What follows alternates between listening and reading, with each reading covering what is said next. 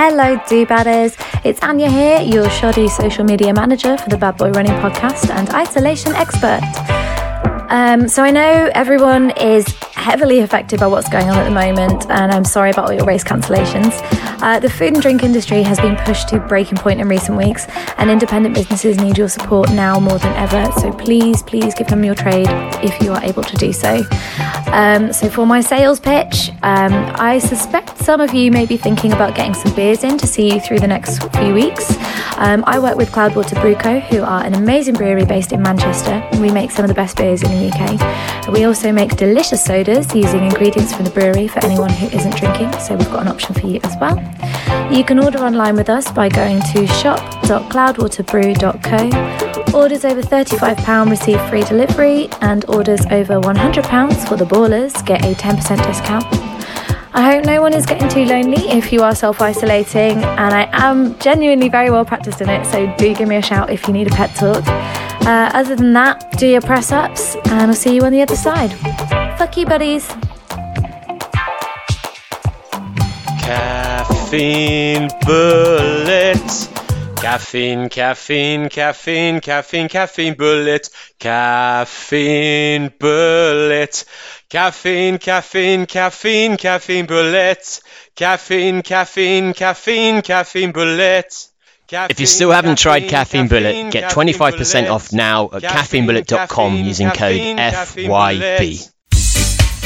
They're bad, they're boys, and occasionally they talk about running. Yes, it's the Bad Boy Running Podcast with your hosts, Jody Rainsford and David Heller. Come back, baby, come back. Bye, bye, bye, bye, bye, bye, bye, bye. I must admit I was a clown to be messing around, but that doesn't mean that you have to leave town. Bye, bye, bye, bye, bye, bye, bye, bye, bye. Hello. Hello. How you doing? I'm all right. Our last episode wasn't our last episode. We're here again. If you're listening to this from the future, the coronavirus hasn't taken us yet. I think with these episodes from now on, we should say what time it is as a record. Stardate 19th of March 2020. Yeah, exactly. That's so it gives more context, doesn't it? And it could. Yeah. So imagine if in the future, in what's it called, the year 2732, they find some recordings and they go, we're going to build up a picture of a society based on these recordings that we found. And they find the last 3 episodes or something, and it literally is just because we're the only people who have time stamped and given an indication of what it was like during. Yeah, and they'll be like, it was a utopian. Everyone's middle class. Everyone is very eloquent. Terrible laughs. They didn't do any exercise. These guys, though, they didn't do any exercise at all. Even their running heroes didn't even run. Maybe running heroes a bit too far. Running must have meant something very different back then, because why would you call it running when there was no running involved? So yeah, there must have been a different semantic meaning behind the word. We're just about to go into lockdown properly. Rumor has it tonight is when it all. What's that song? 187 Lockdown. Was it called Kung Fu? Do you remember that? Kung Fu by what a tune! Yeah, that was a great tune, especially because it's mixed in with the noises in it. The noises when you had a kind of 1990s keyboard, and it would make a gun noise and a dog noise and all these orchestral hits. Orchestral hit was one of the ones on there. Dung dung dung, and they always it's used in so many different things.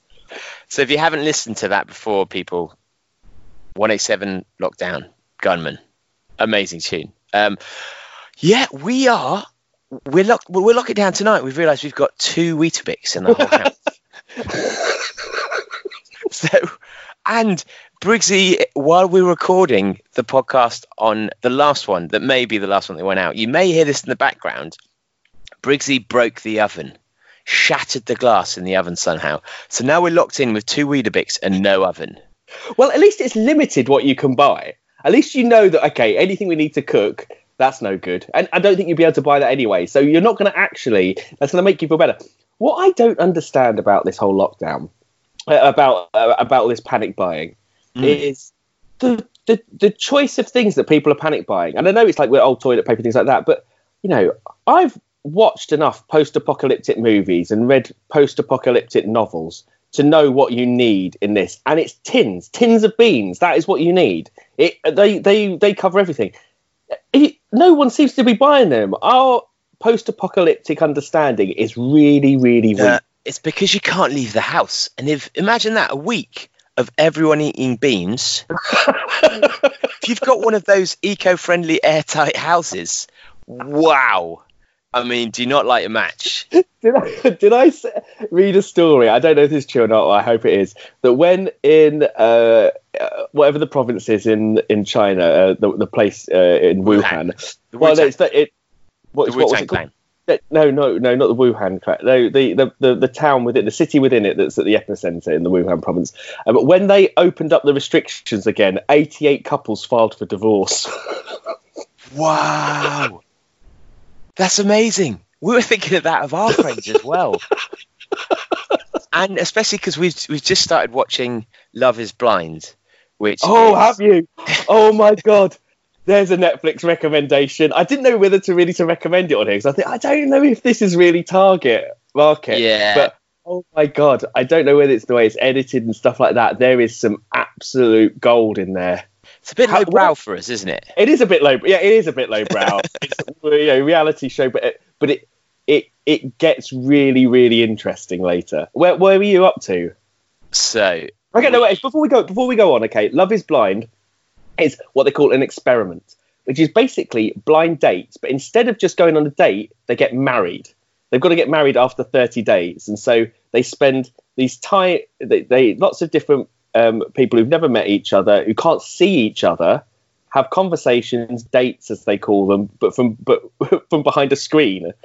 And I think the critical element of the format is, clearly, if you don't propose to someone within 4 days and pretend you're in love, you're no longer on the show. Yeah, that is brilliant. They don't mention that, but there's some guy in the background the whole time, and you never hear from him, and he's now gone. And you're like, right, you didn't find someone. You didn't find love, you're out. You don't get to go to this amazing, beautiful Paradise Island.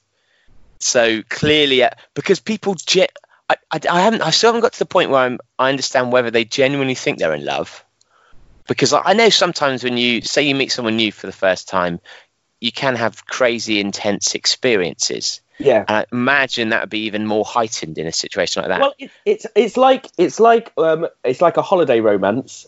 It's like love in a vacuum. That's weird. That was a weird thing to say. Not loving a vacuum. That's Or are you thinking of love in an elevator? Giving it up when you're going down?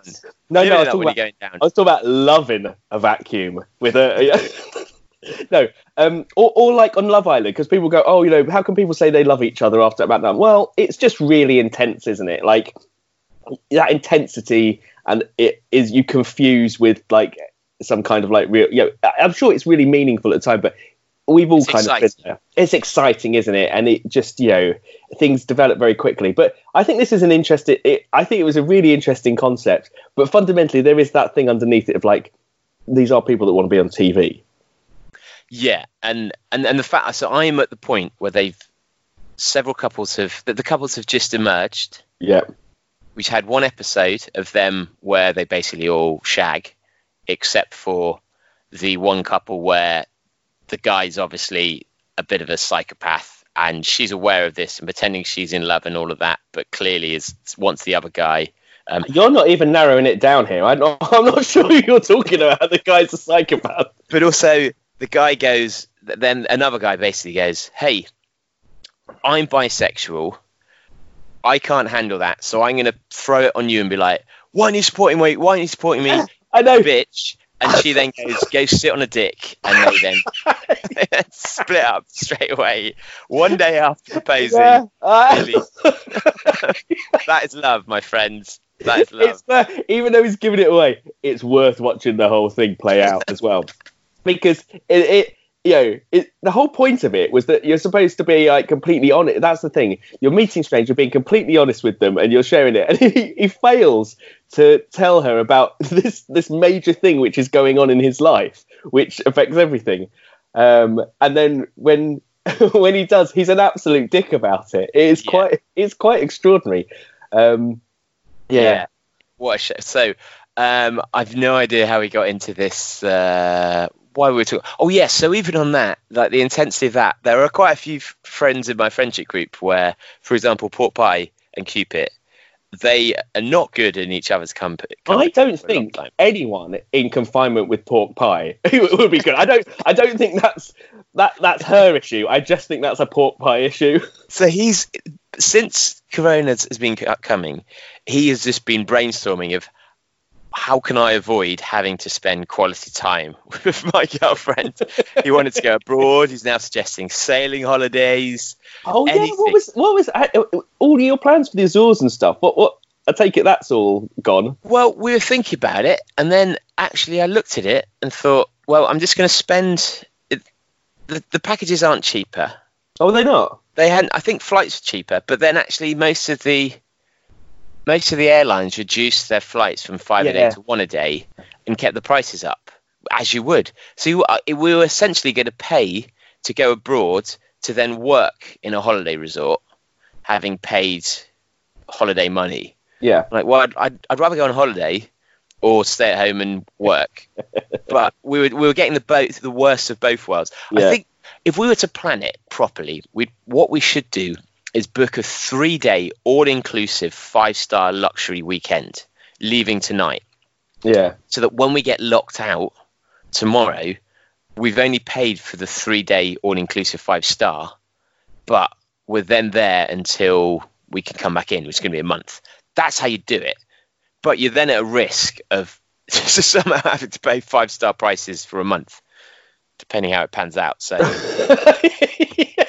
That's it. You'll think, oh, we're forced to be here. Surely it's free now. And they're like, no. You're like, I've misunderstood how this works. Do you do baked beans? do you need any help in the kitchen? Yeah, but I think we're anticipating we're just going to cycle around to friends' houses and do dinner parties and games nights for a few weeks. Haven't they just banned cycling in France? Maybe in France, but if France bans cycling, I think we're following very closely behind them now. But all of our friends so far who think they've got it are the people where if we'd have said, which of our friends do we think are going to think they've got it? It's all of them. So we're like, how much of this? And like Briggsy and I are slightly ill. Yeah. But it's because, I haven't told this. I had my hen weekend. What? I had my hen weekend last weekend. Hen weekend? Yeah. What? So because I have many fabulous female friends, I wanted to. Any of the other women know that it was your hen weekend? You didn't just like invite yourself to. No. I have a maid of honor, the lovely Ali Irving. Oh, okay. And she organised a hen weekend where Ali Bailey was invited, but sadly felt she needed some time outside. But yeah, my fabulous girly friends, we all had a proper hen weekend. It was amazing. So that's why. Well, we started with a hot tub in a boat, floating hot tub in Canary Wharf, which I was given a mankini to wear. And I bet you wore it. Well, the trouble is when you're in like a hot tub, your bits do not stay where they should be. Well, they're supposed to, David. That's the thing. They're supposed to. That's not an excuse. I don't think a judge will ever listen to that. I can't help where they go. Yeah. These things steer themselves. It's got a mind of its own. I don't blame me. So we did that. Then we had a nice lunch where we got boozed up. And define a nice lunch? It was Big Easy, kind of American food, barbecue stuff, bottomless brunch. I was dressed as a hen. Then we went to, apparently we were going to go and see rugby, but that was cancelled. So we went and played darts, played a game of blind killer with forfeits, which was great. Dressed as a cheerleader. What does that mean? Oh, it's if you don't know do you know what the game killer is? Game killer is where each person has a number. Right. You have to hit your number until you have enough lives, 5 lives, makes you a killer. Yeah. That means when you hit other people's numbers, you then take a number down from them. So you build yourself up to then kill other people. I thought that was going to be a lot more fun than or a lot more imaginative than. Well, that's killer, but blind killer, no one knows what anyone else's number is, so you can't actually pick on people. And when you lose, you then. Right. All I want to know: did people throw darts at you at some point? The darts were bad enough that they were probably aiming at the board, but it felt that way. And then we went for bingo. What? We went for boozy bingo where they had. I'm supposed to stay away from older people. That's true. It was pretty raucous as bingo goes. It was kind of a disco bingo where they got you on stage to do things, and none of the numbers, none of the phrases, they changed them all into slightly rude and risque things. Yeah. It was great. And then about 11:30, we were all so drunk, we were like, we've got to go home. And I was dressed in a wedding dress at that point. How many changes did you have? What are you, in Miss Universe or something? What? Yeah, 4 changes of clothes. So then walked through Brixton in my wedding dress and a full makeup. And yeah, they were a lot more hostile than I was expecting. I thought people were going to think, like, on the tube, people loved it. Getting Brixton, there was a tension as I was walking back. Got to say, I wasn't feeling that safe. So that's partly why Briggsy and I are feeling slightly ill, is because we've just been on the lash thinking we're going to be in lockdown, as opposed to having caught anything yet. What have you caught? Actual coronavirus. Yeah. Indeed. But Beer Lovers Marathon's cancelled. Oh, I was going to ask you, do you think that's going to happen? Because I kept checking it because I was about to buy the Eurostar. Nah, it's all. I'm buying that for everyone anyway. But yeah, it's not official yet. But by the time this comes out, it will be official. The trouble is that everything's going into September and October, and it's going to be crazy. Yeah, and that's also wedding season for a lot of our friends. So I don't know what's going to happen. I assume Stag Do is going to be cancelled as well, and I don't know whether. I don't know what's going to happen. We're going to be missing a lot of weddings. Yeah. But some people will have to cancel, and our wedding's in July, so I'm hoping it's okay by then. But what do you think instead of Beer Lovers, should we just hire a house for 80 people and just do a big house party for the weekend? Everyone's got the weekend off, or is that overly optimistic? I think it's sensible. I think it's really sensible that they've called it off, because there's just so much uncertainty at this point. You just because once we're out of it, we'll go, oh, that didn't last very long, or oh, we knew a thing, but without knowing where the end point is, you just don't know. I think I was pondering the other day and all the great race ideas that we've had, and I still think that there is legs in Race for Left, which I think is still, still using Belgian beer. You find a field or somewhere, we get the inflatable pub, and then that is the stopping point. Laps, and that's the stopping point. You run into the pub to refuel, and there can be music in there. And I still think that's a great idea. Yeah, that's good. And well, there's got to be some race ideas now. Where we were thinking of doing a random race through London. There's no one there, and the rule is, whenever you get to a turn, to a junction, you can't go the same direction as the person before you, because you've got to self-isolate. And so you've got to get from A to B, but no one can. 1 in 3 people has to is going left or right or straight on. Oh, really? Yeah, and that way everyone's spread out. And also you're legging it to get to that junction first, so you can go straight. Yeah. But I don't know how. I've heard rumours of the troops coming back from Afghanistan to police London. Oh, really? Only one person's going to be allowed out in a set time to go shopping from each household. you could have an amazing game of Pac-Man with the army. The army are ghosts, and everyone's dressed as Pac-Man. I mean, the stakes are a little bit higher, I think, with this, but it just adds that extra element to it that I think would be really beneficial. Yeah, I like that. What would you be picking up instead? Do you know what? This would be the perfect time to do a zombie marathon, wouldn't it? Like, it looks post-apocalyptic out there. The army's out, and all of a sudden, a big group of people dressed as zombies are running along. Like, it would absolutely freak out people looking out of their windows at that moment. Like, going, what actually is happening? And I think if you get a film crew along, you could pretty much make the next episode in the 28 days later. Yeah. So 28 months later. 20. Yeah, that's it. It'd be 28 months later, wouldn't it? That's the thing. We're at the stage now where I don't know what we can do as jokes and not, because obviously lots of people are dying, and there's going to be a load more. And like, are we going to look back? I know.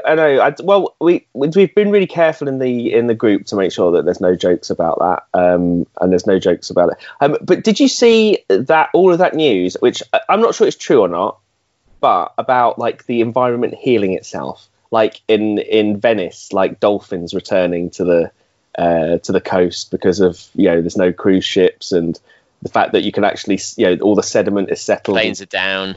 Yeah, and all like this big all the CO2 and everything is like dissipating over like big cities and everything. Have all the animals escaped from the zoos? I know, that's like 12 monkeys.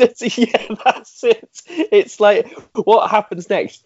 There was a program on once called "What Happens When We like." It was something about a representation of what happens if all of a sudden humans disappeared. How quickly would nature reclaim cities and towns and everything?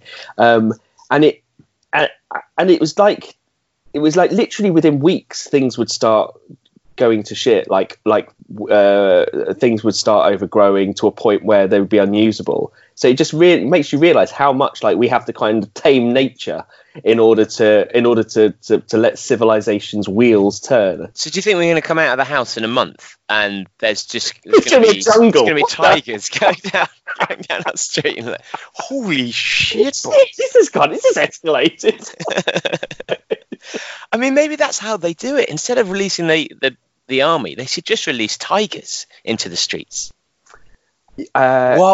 Wild cats that yeah. I can imagine. The thing is, the good thing about it, people have talked a lot about like anxiety and worry and things like that. In my mind, I have prepared for this for years and years. Like since I was 7, I've been prepared for this. Like this, to me, I'm so calm. It's unbelievable. It's like I know what to do in this situation because I've played out every scenario. I am absolutely okay with all of this. Because how does it go down? Oh, everyone dies. I mean, I don't, but everyone else does. Is this your way of winning the London Marathon? I don't know if we can. But even that is because there will be some people definitely that will run London. Because that's how people are.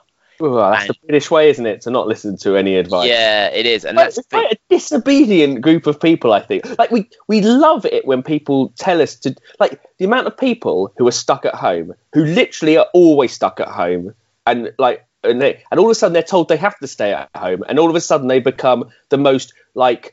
Wanderlustful. No one's confining me to Netflix. I want to go out. I want to live life. I want to be in the pub, socialise. Like you always used to stay at home and sit on your ass and watch Netflix. Like what's changed just because the government's told you have to do it? Like this is your time. Excel at what you're good at.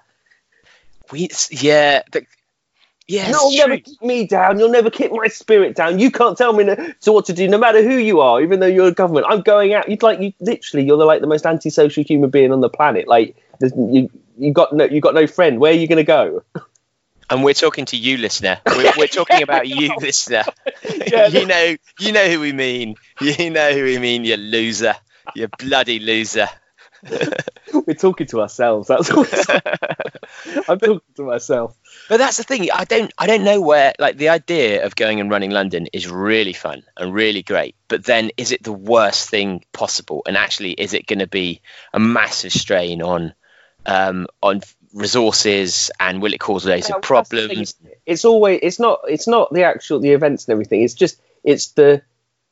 It's those resources being used up, isn't it? Like when they're really, imagine people start running London and people get injured and start, get hurt and stuff like that, and you're calling.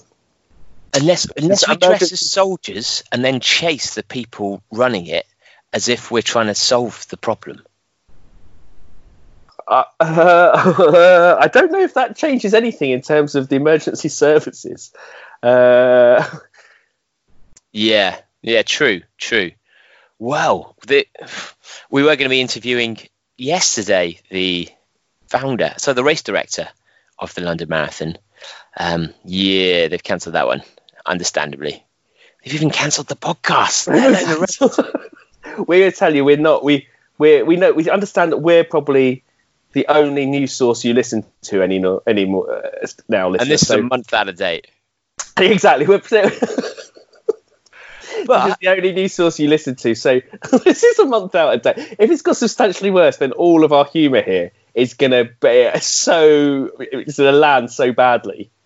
But we are. If you're wanting to go outside and run long distances by yourself and you're frustrated you can't do that, our next guest is going to put you off that idea. Yes. Take it away, Nick. No, I was going to say that this person shows you that even though you're going through hardship, compared with him, you are pathetic. You are absolute. You're moaning, you're whining, you are pathetic. But I think I like your one better. It's like, just don't go out. You're allowed to go out for a run on your own, but just consider after listening to our next guest. Yeah. Do you want to? Yeah, take it. Yeah. You pathetic loser. Take it away. Not the guest. The listener. Take it away, Nick.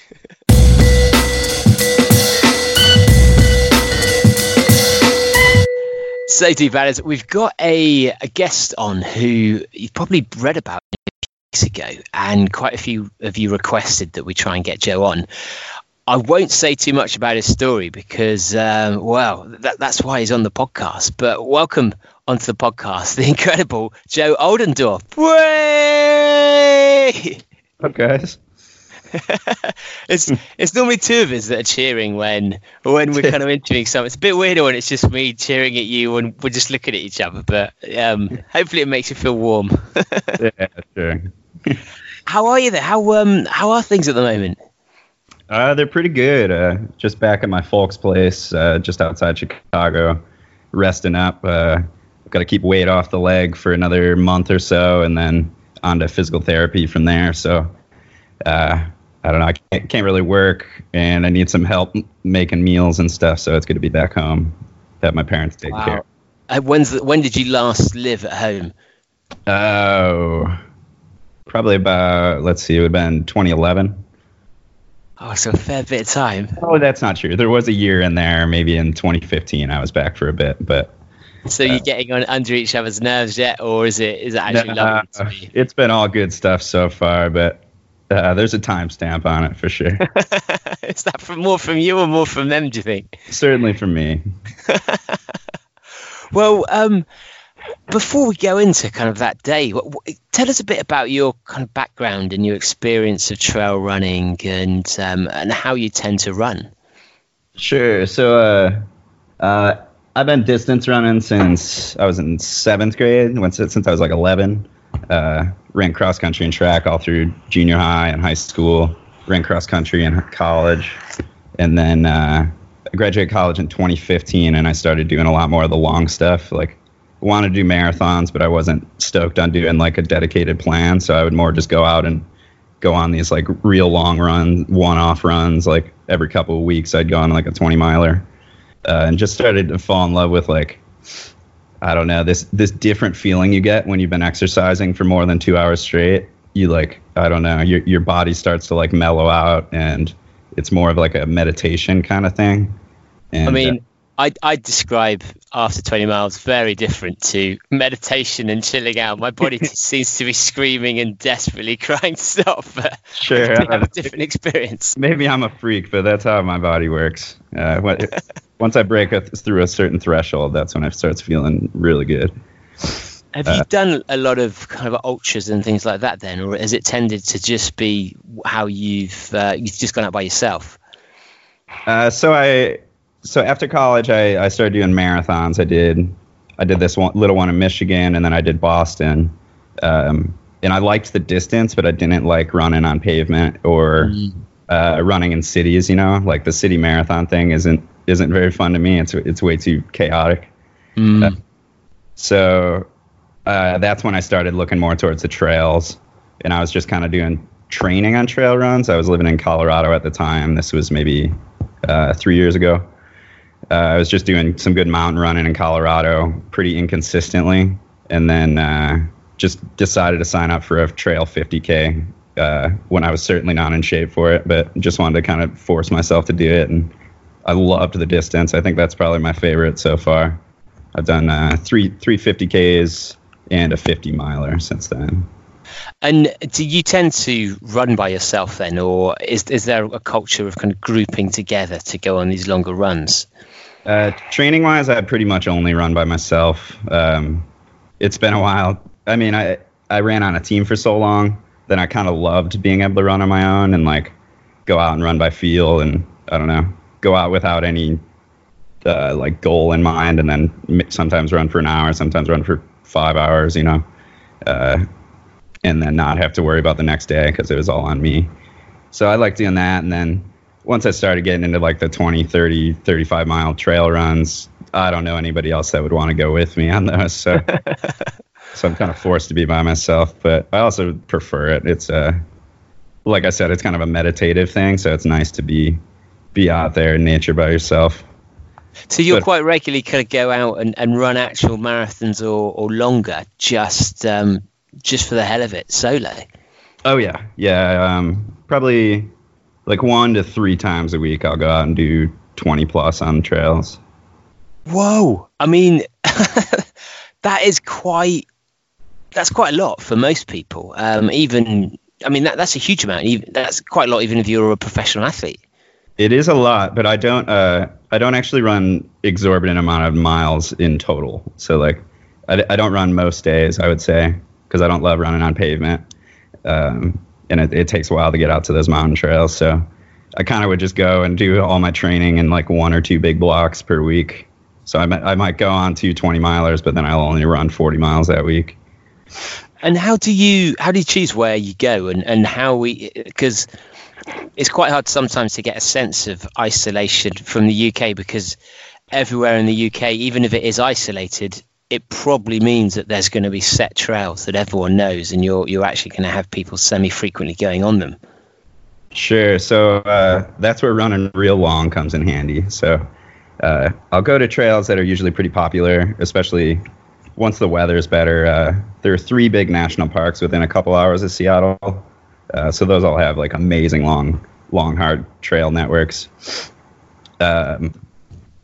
So I'll go and do those, and then a lot of times, like near the trailhead, it'll be crowded, like the first couple miles in. But if I'm running more than 10, 20 miles, most of the middle section, I'm all by myself. Because how frequently would you say you did a month's worth of long runs? How often would you actually meet someone after the first few miles across the whole month? In the summer, depending on like if I'm in a national park, I'll see people for the first like 10 miles of the trail probably, because a lot of people do backpacking, and the trails I tend to run, I'm looking for trails where I can go 20 to 30 miles, and those tend to be popular backpacking routes, like 4-day backpacking trips. So I'll see those kind of people, but they're out there like setting up camp and stuff, and I'm just kind of flying through and going back to my car. And so on the day the incident happened, then talk us through what you had planned for that. So in the winter is when those trails are a lot more desolate. Just like most of the trails that I would love to run in the summer, I can't even do in the winter because there'll be like feet of snow on them. So the reason I was out where I was is that the Olympic Peninsula is mostly pretty low elevation, but it has mountains. So you do a lot of climbing without seeing much snow. Repeat the question on that one. Oh, what did you have planned for that day? Yeah, so that day I just wanted to go out there. It was probably like a 3-hour drive from my house. So I don't know, I slept in, took my time, drove over there and just planned on running. I wanted to run at least 20 that day because I was feeling real good that week and I had the day off work. And I had just found that trail a couple weeks before that. Like I was really familiar with the area, but I hadn't been to that specific trail prior to like a week or two before that run. And I really liked it, but the day I went, I got too late of a start, so I didn't get to go as deep in as I'd like to. So I was excited to go back and then see how far I could go before I hit snow. And is it so? The temperature outside is, and this is where I realise I don't know anything about Fahrenheit. Yeah. What kind of temperature would it be? Is it near freezing temperatures out in the air? No. So at the time, it was a really good stretch of weather in Seattle. So I don't know if you're familiar with the stereotype of Seattle weather, but the winters are real wet, cold.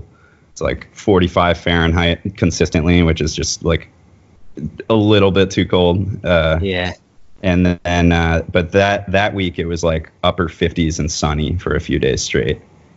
So that's why I had gone out for like 3 long runs in a row. That was the third one.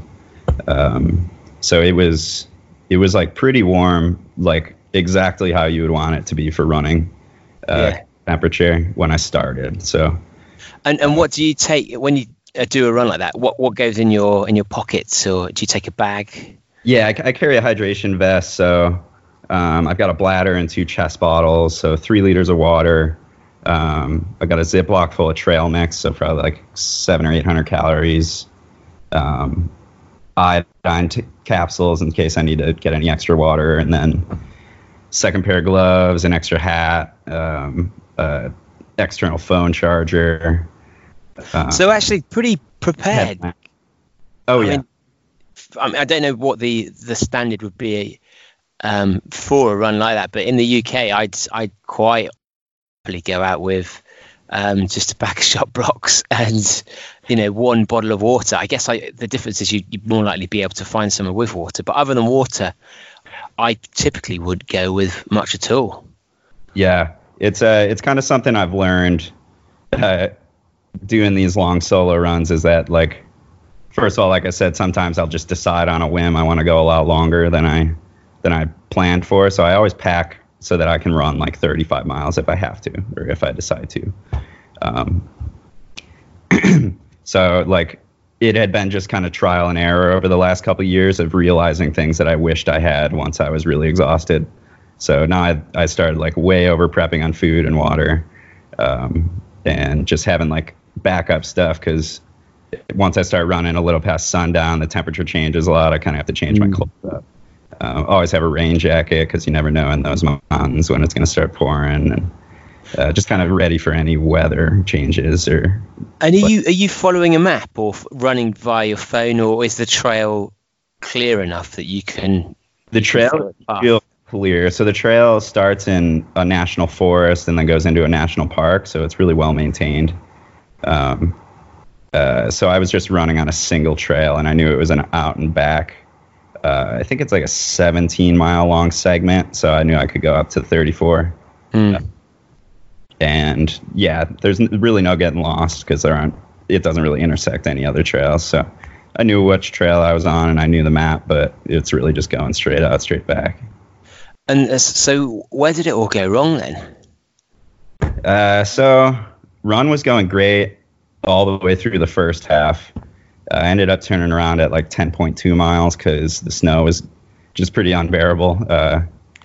It just got way too deep, and I couldn't keep track of the trail anymore. And it was getting kind of late, so I decided to turn around, and everything was going normal. And then I passed by this like waterfall that had left a bunch of ice on the rocks, and I remember because I had stopped there on the way out because it had like some really cool like melting ice going on. Took some videos of it, which is I don't know, foreshadowing, because that's like exactly. So on the way back, I walked through that section, took it really easy. And then after I walked through the long ice section, I started jogging just a little bit, like real slow, but still down this this descent. And there was like a 3-inch patch of ice that my left foot just kind of slid a little bit on, very minor, and I just heard it snap. It was like my foot didn't really slide, but my body weight slid with the descent. So like the weight of my body kind of snapped the leg forward while my foot stayed in place. And just like snapped off the bottom 3 inches of my tibia, like the shin bone. Fibula just kind of, I don't know if it shattered, but it broke into like several pieces. And were you in agonizing pain at that moment, or had adrenaline kicked in? I didn't feel it. So like, I don't know if you've ever had a scare where you like roll an ankle when you're way out on a trail run, but I've definitely had that where I just roll it or sprain it, and that instant is like really scary. But usually those don't turn out to be anything. So at first I thought like, oh crap, I just sprained my ankle. But I was pretty scared because it made a big pop, and then sat down on my butt and to like kind of analyze the injury, and my foot just splayed straight to the left, like it was untethered. It just like flopped all the way over, and I knew I was screwed right then. Like this is really badly broken. There's no way I can hobble on it. So I sat there and I couldn't hold it upright, so I knew I couldn't be sitting. So I tried laying face down, and as long as my toes were pointed at the ground, it felt like it was kind of in alignment, you know? And I've taken a wilderness first aid course before, which is just like the most basic level of that. And so I knew that the worry at that point is losing circulation below the fracture. Like I knew I'd lose my foot had I lost circulation. So I could kind of tell that when I was laying in that position that I wasn't losing circulation. Like I could still wiggle my toes, and I could see that there was blood flow. So I figured I just need to stay in this position the whole time to try to prevent that. And just instantly started crawling, because I remembered I had seen some hikers at like the 3 mile mark from the trailhead, and they were setting up camp at that point. So that was like, I don't know, like half an hour into my run. So I knew, or I was pretty certain that they would be at that campsite, and that would have been 7 miles away. Is it 5.5 miles? Yeah, because I was probably 2 miles back from the turnaround, so that'd be like 8 point something from the trailhead. So that would put me about 5 point something from that camp. Here is an important safety announcement. When you're thinking of a sporting hobby to pursue, please choose carefully. The decision to don lycra and nonce around on cheap machines has cost the dignity and respect of many men and women. Once thought of as alright or a nice bloke, these individuals through their hobby have become known as a bit of a twat or fucking boring on about his bike. Don't make this mistake. Think bike, think cheating bastard. So even then, you were just thinking, I'm going to crawl that whole distance. Yeah, I realized right away that's my only chance. Like the sun's about to set. I'm 8 miles down a trail that people don't frequent, especially this time of year. Like even if I were to sit there for 24 hours, I'm not certain I would have seen anybody. So I just knew like, all right, I got to get to those people. That's my shot. And were you thinking as well that was it too cold that during the night you'd potentially freeze over, or? I didn't even stop to think about that yet, because the sun was still out. I don't know. I was all pumped on adrenaline and just like, I need to get myself out of this situation right now. So I just started moving, and at that point I wasn't thinking about the cold yet, because it wasn't a factor as much as just I need to get treated for this fracture. Like I can't let this sit the way it is, or I'm going to lose my foot. And what was the, so it was at that stage just sort of keeping your foot as opposed to survival. I mean, I realized that I was in a life or death situation, essentially, like being so remote. But I don't know. There was like a cognitive dissonance to realizing the weight of the situation and just kind of simplifying it in my brain. Like, okay, you're gonna go make friends with these people at this camp. They're gonna help keep you warm, and someone's gonna go get you help. Like I just needed help. I need to go get help. So that's all I was doing. Just one track mind. Move. And what was the terrain like between you and there? What was the actual? What was it like underfoot or under stomach? And also, what was the elevation change like? It was rough, man. So I told you those trails are well maintained, and they are more in the summer.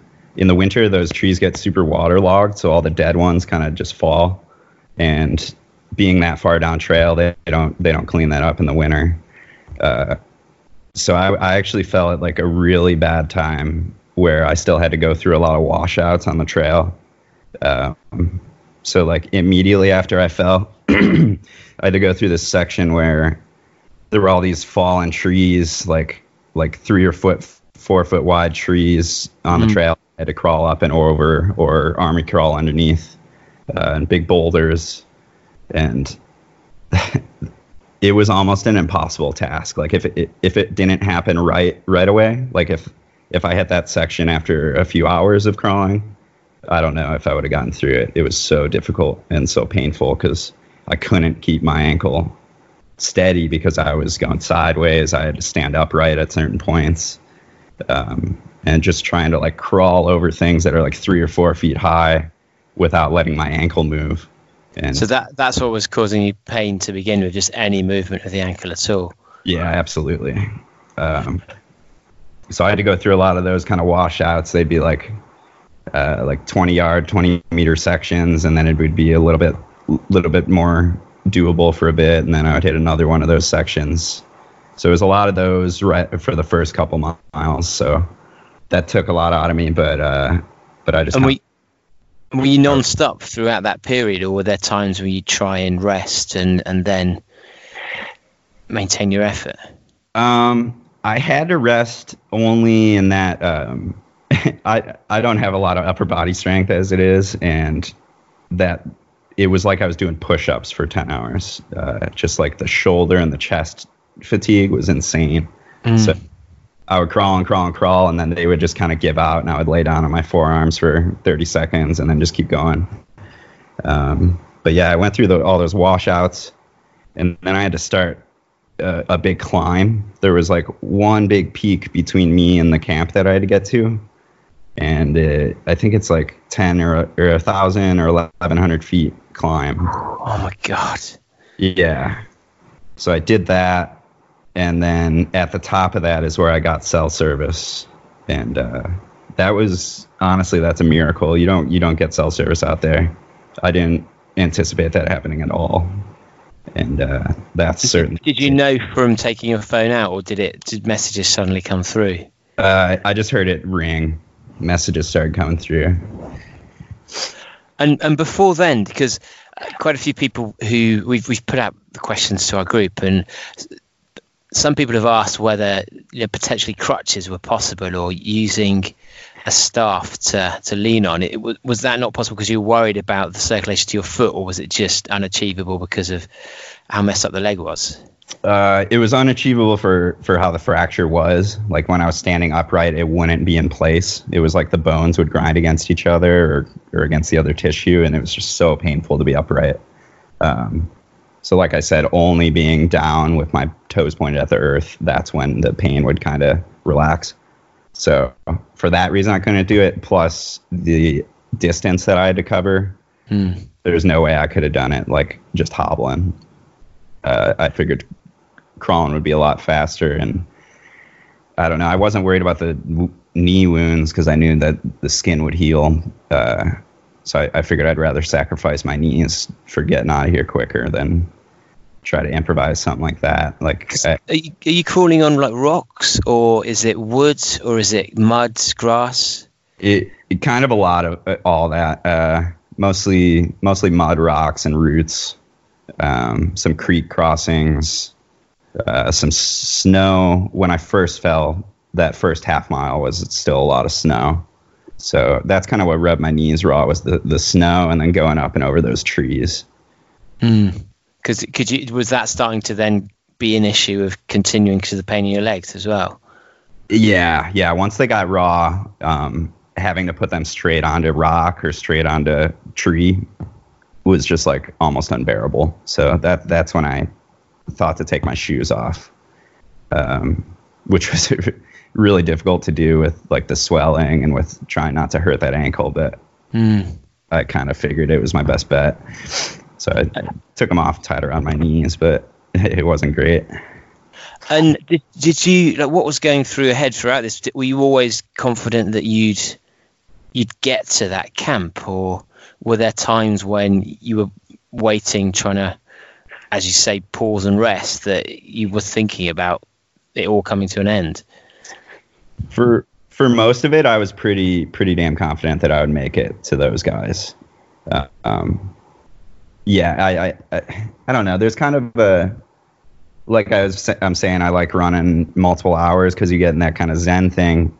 It's kind of like a skill I've learned through running, that when I go out, I don't think about the amount of miles I have left. I kind of think like I could run for 3 more hours, and then I just kind of shut my brain off a little bit and go into like this meditative state where I just am just going one step at a time, not really thinking about the total. So I just kind of tapped into that while I was crawling, and it was like just like another run in a way. Do you think if you hadn't been a runner, then if you hadn't had those experiences, you'd have been able to continue for as long as you did? I don't think so. No, I think the shape that I'm in from it, and having those skills, and like the confidence of knowing that I could just move my body for like a very, very long time, that made me pretty confident. Like I can crawl all night. I can crawl to those people. As long as somebody else can help me, once I get to them, I think I'll be okay. So when you then had the reception, who did you call? What was the first thing that you said? I called 911, and they just send you to the general dispatch. So I was to the city. So then she had to redirect me to a different one, and then I told my story again, and then that was the wrong person, so they dispatched me to a third party. Oh, God. All this time I'm freaking out, like I'm going to lose service. It's a miracle I have you on the line. Can you just communicate this for me? But they got me to the right person, and I told the story again, and the woman just said, like, all right, stay where you're at. We've got people in a town like 20 miles from there. We'll get them to you. I didn't know who would be coming. I didn't know how long it would take. She said she had no idea. And she told me to stay put. And I said, I can't do that. Like, it's freezing out here. I'm not going to make it if I stay put. And that was it. She asked if I wanted to stay on the line, but I said, like, no, I got to keep moving. So I hung up with her. And then that was the first relief I got, where I thought, like, okay, I think this is going to work out. Like, I think it's still going to be hell, but I think I'm going to make it through this. And because was it dark at that stage? It was. That was at like 12:30, like a little after midnight. And I fell at 5:45, so that's 6.5, 7 hours in. And what kind of physical state were you in it? I was pretty exhausted because I had just done that long climb. So I was really tired, but so I laid down after I made the call, and I have an emergency blanket in my bag, those like reflecting things. And I never used it before. I just always had it in there for emergencies, and took it out, and it turned out to be a piece of crap. It kind of just like ripped in two when I took it out. And oh, God. But I laid down with that and just thought I'll get some rest. Maybe I'll stay here and wait it out. And I gave it a minute or two, and I was still just shivering, and knew like there's no way I can do this. I can't just sit here.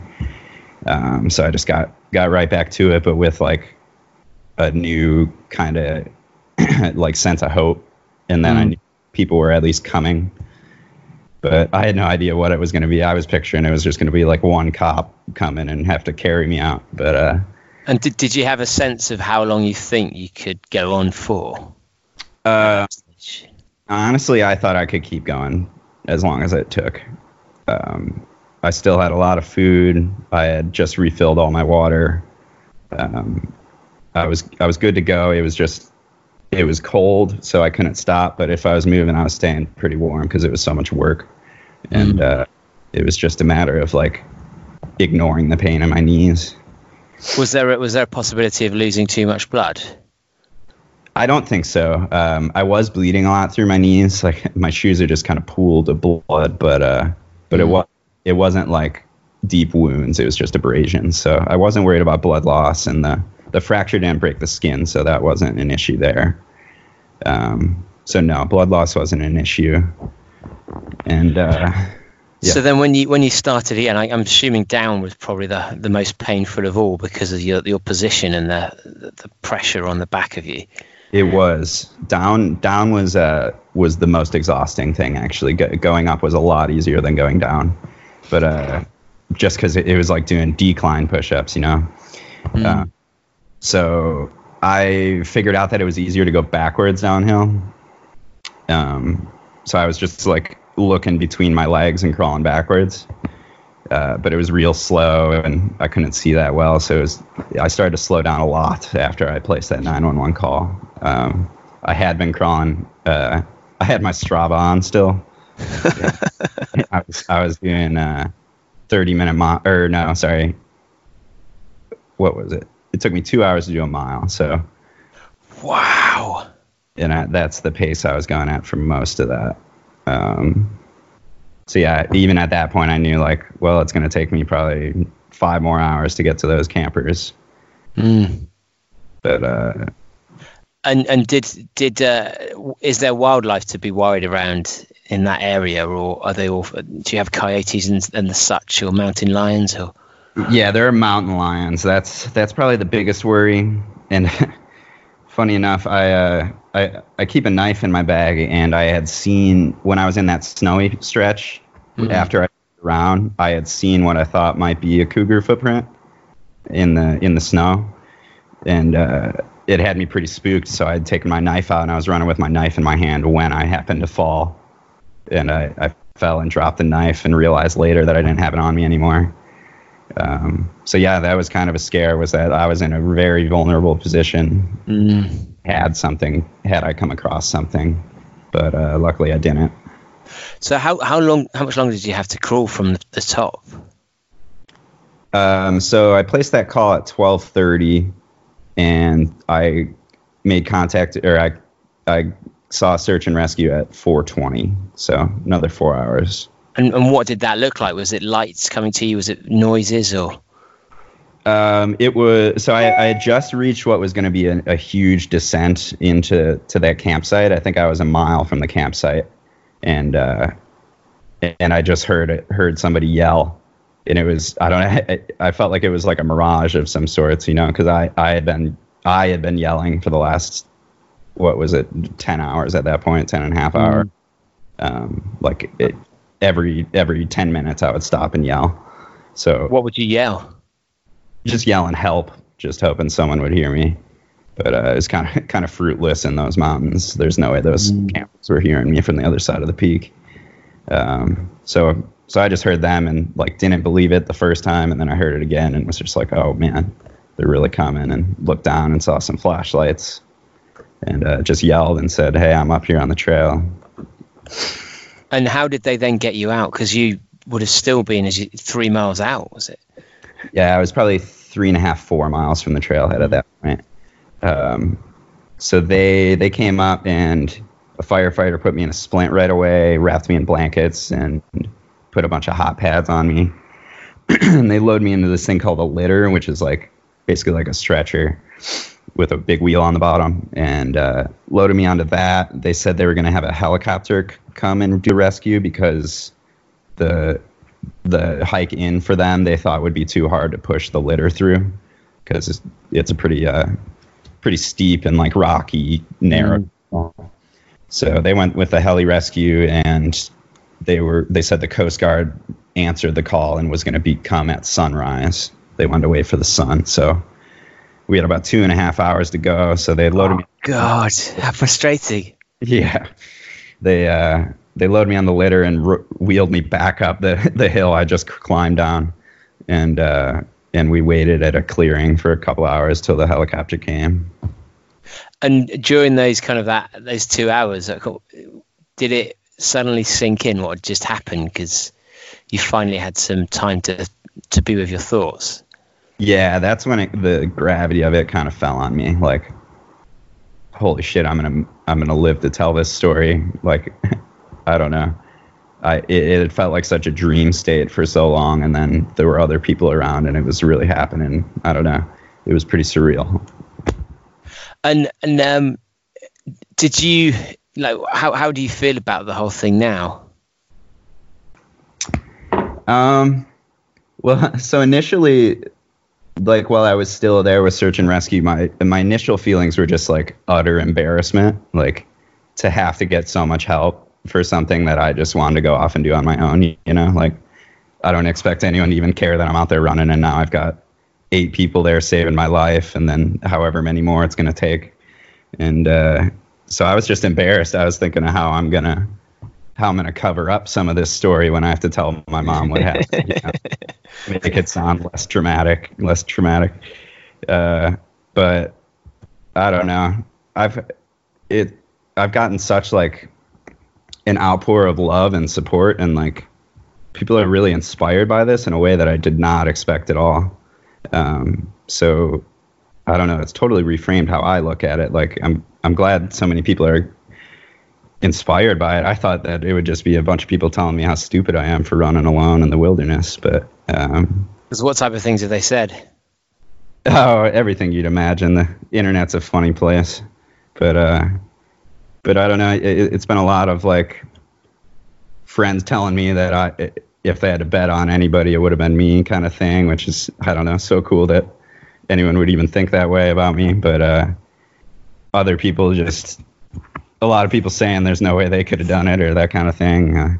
I don't know. I think there's you don't know what you would do in that kind of situation. I think it's something I've always thought about. I always loved those like Discovery Channel shows, like I Shouldn't Be Alive and stuff, for that kind of thing. Kind of always fantasized like what would I do if I was in a situation where I just had to survive, you know?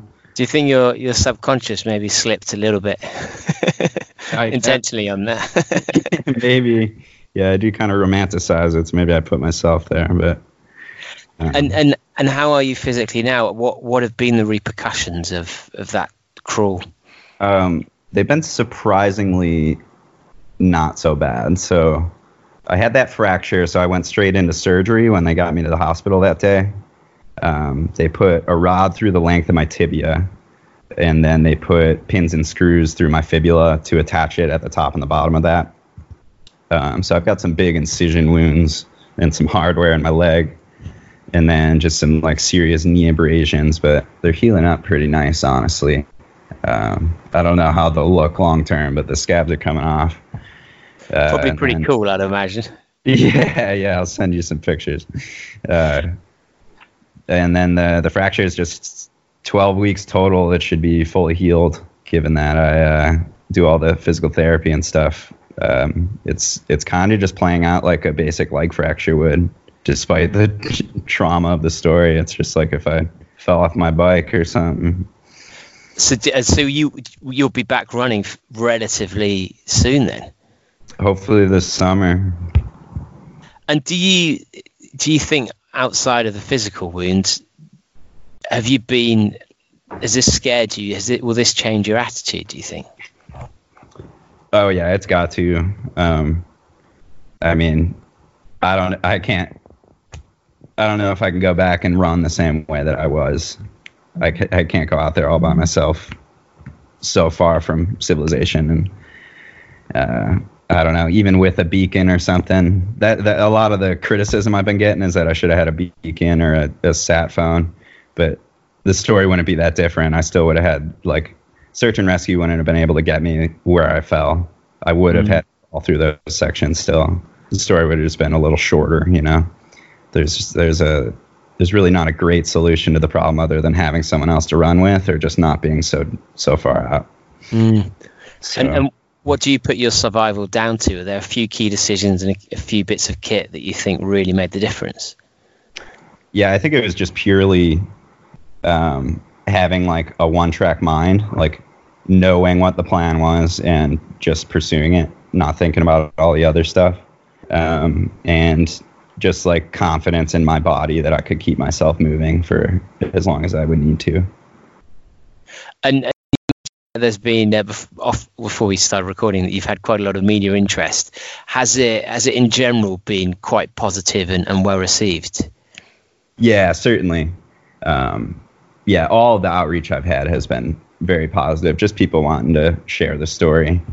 I guess it's more unique of a story than I gave myself credit for, but yeah, it's been a lot of positive outreach. So we've got a few questions we're going to quickly throw from the podcast on Instagram. One of them was to do with if there's any kit that you'd now recommend you take that you hadn't previously, that you think now is more essential than you'd realized. Honestly, only maybe getting a beacon, because they're pretty light. It wouldn't change my setup all that much, and it would just be like a good sense of security. But outside of that, I think I had everything that I could have had, aside from like running with shelter and warm clothes to change into, which I think would be overkill. And do you think that runners in general, because it's slightly different in the UK because everywhere is so much smaller, but do you think we do go out prepared enough, or are we a bit foolhardy? To be honest, I'm not totally certain what other trail runners do. I don't socialize that much with many other trail runners, so I'm not sure what the standards are for what people bring out. Now, I've got one question from someone called Dad What Runs on Strava. Sorry, on the Instagram. What did you call the run on Strava? Did you upload it?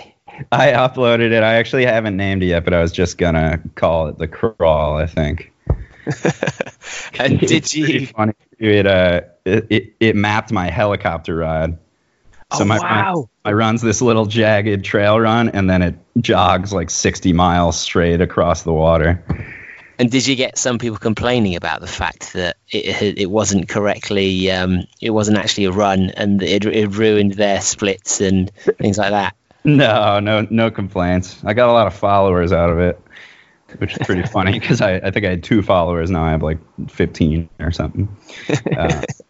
What's your Instagram handle for people so they can check out the? I don't have an Instagram. My Strava, I think, is just my name. I think it's just Joe Oldendorf. And it's also a little misleading because you can put your Strava to like auto pause.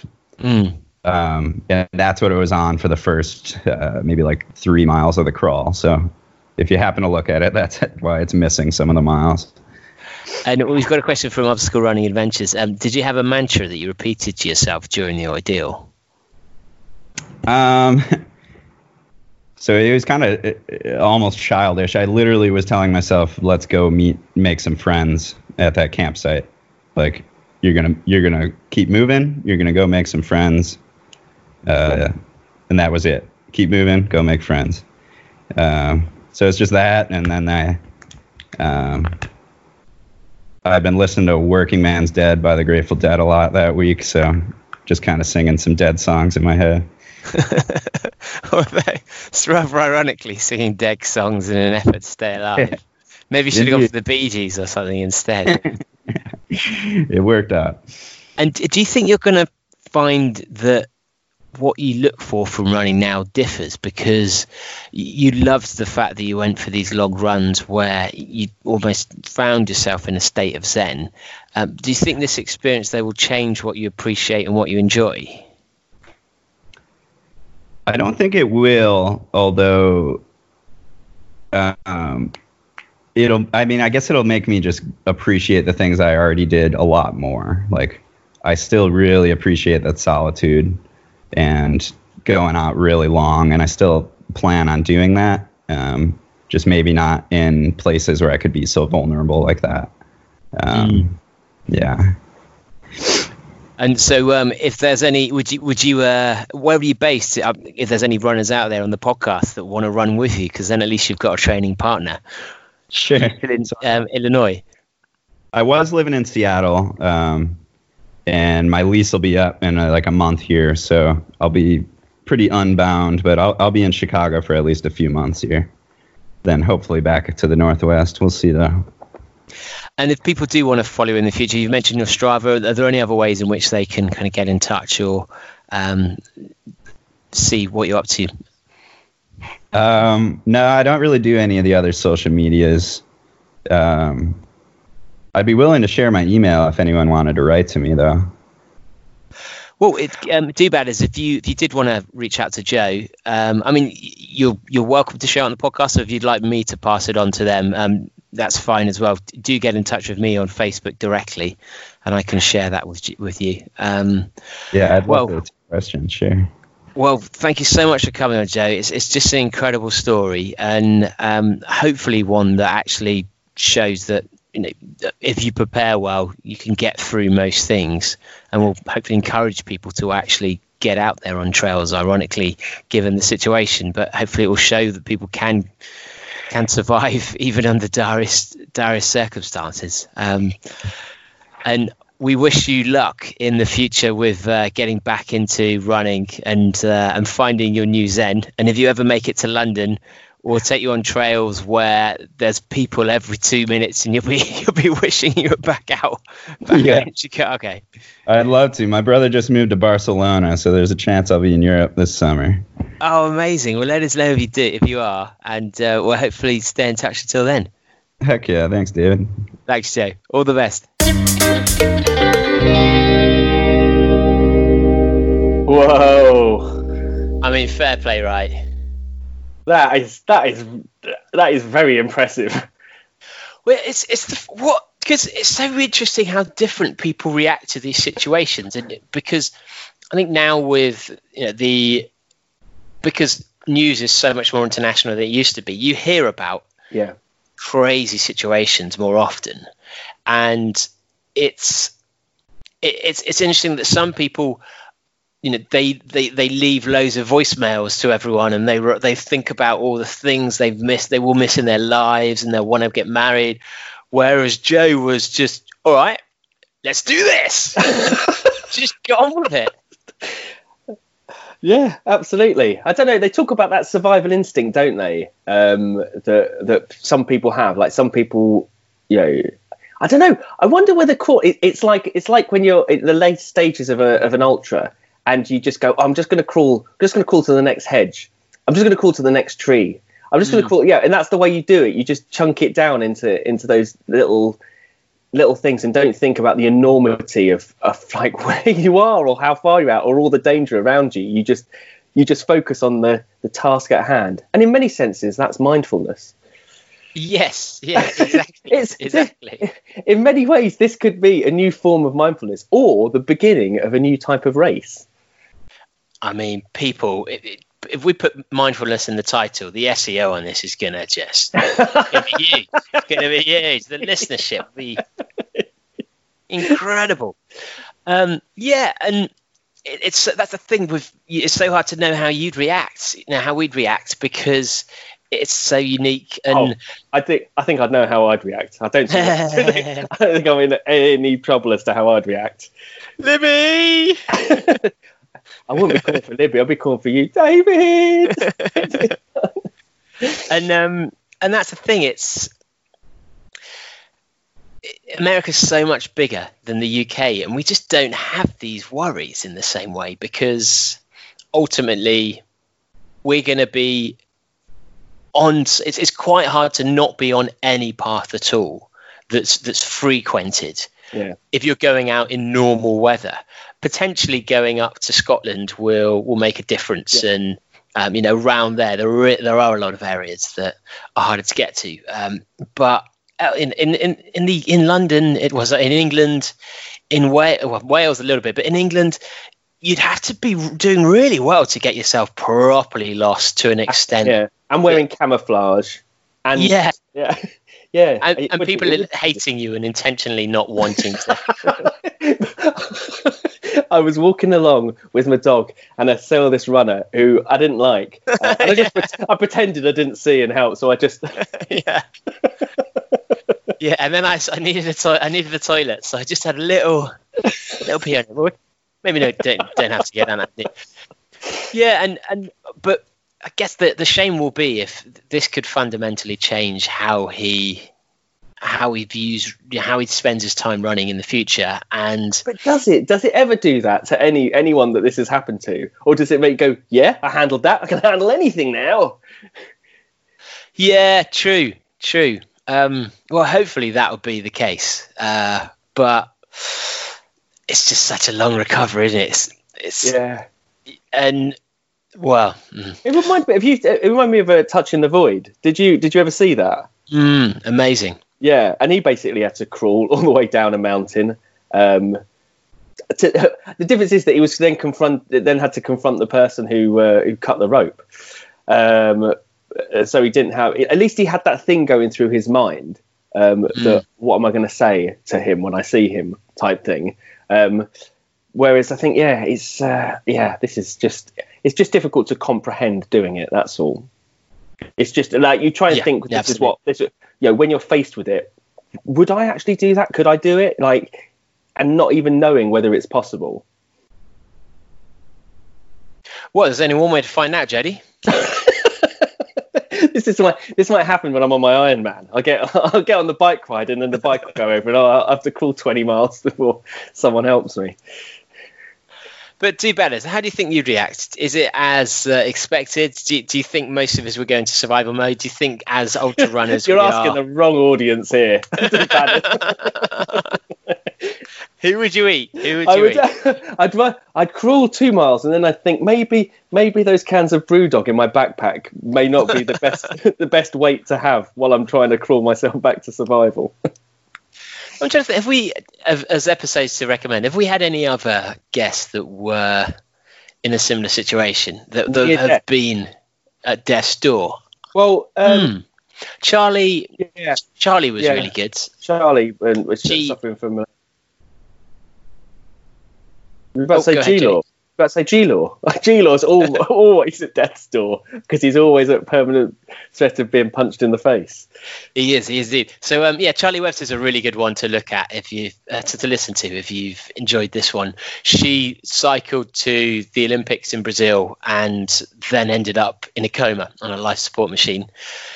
If you like trail running in America, who's the best person we spoke to about? Probably Candice Burt. She organises a lot of 200-mile races across North America, and she does a lot of races herself.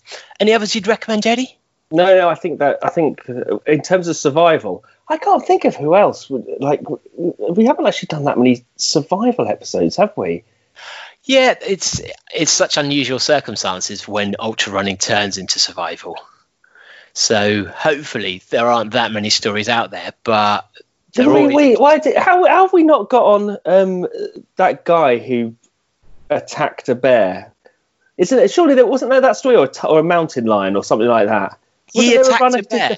Well, no, get the bear on. How did he make you feel? Yeah, I'm sure we hear lots of survival stories, also that lady runner who was assaulted, and didn't she go back multiple times to beat the shit out of the guy and or something? And it was all on Strava. It was all on Strava, wasn't it? The chase or whatever. And that was quite incredible. That was incredible. I don't know how you'd approach that interview.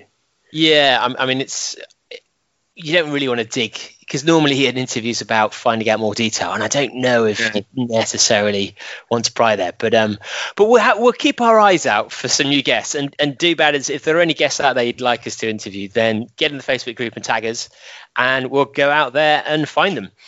If you've enjoyed this episode, please do subscribe, leave us a 5-star ratings on iTunes. It really helps us attract new guests. And if you want to put questions to our guests in the future, then follow us on Instagram. We post in advance, and you can then put your questions there, and we'll ask the people directly. Marvellous.